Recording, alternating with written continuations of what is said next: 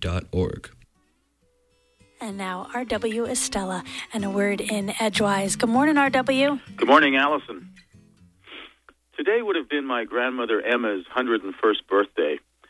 She was a German farm girl who hailed from a region known as Westerwald, which translates approximately as the West Woods. In her late teens, she had migrated south about 75 kilometers or so to the urban center of Frankfurt am Main to become a nurse.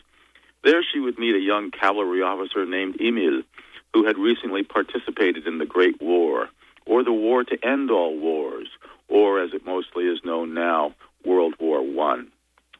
Thus my grandparents first knew Veterans Day as Armistice Day, when at the 11th hour of the 11th day of the 11th month in 1918, an armistice had been signed by the Allies of World War I in Germany.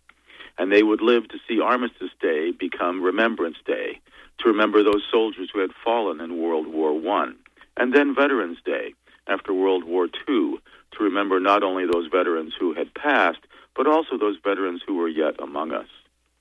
In 2013, however, Veterans Day for many has, at best, a depth of meaning that amounts to mere recognition, an irony considering that wars are as much with us as they ever have been. Perhaps the 24/7 rush of 21st century existence has clouded things. We are in such a constant hurry, for example, that tailgating, once considered an extreme discourtesy, has become the norm. We hurry for the sake of hurrying. We watch the car in front of us and see the brake lights brighten repeatedly. Once upon a time, driving instructors taught that the only time to apply the brakes is when bringing the vehicle to a full stop. Otherwise, the driver should follow at a sufficient distance so that slowing the vehicle is possible without needing to apply the brakes. Huh? The average clueless driver might ask. Turns out that huh has been found to be a universal word. Researchers have traveled the world, according to a recent Los Angeles Times newspaper article, visiting remote villages on 5 continents and recorded casual conversations in a dozen wildly differing languages and found the equivalent of huh in the languages to sound remarkably similar. The Oxford English Dictionary defines the word huh as an interjection that is, quote, a natural utterance expressing some suppressed feeling, closed quote. The dictionary cites a 1608 usage by Middleton in his play Mad World, Act 3, Scene 2. There's gold for thee, huh? Let her want for nothing, Master Doctor. The dictionary also cites a 1732 usage by Fielding in his play Miser, Act 4, Scene 13. Huh! Now would some lovers think themselves very unhappy.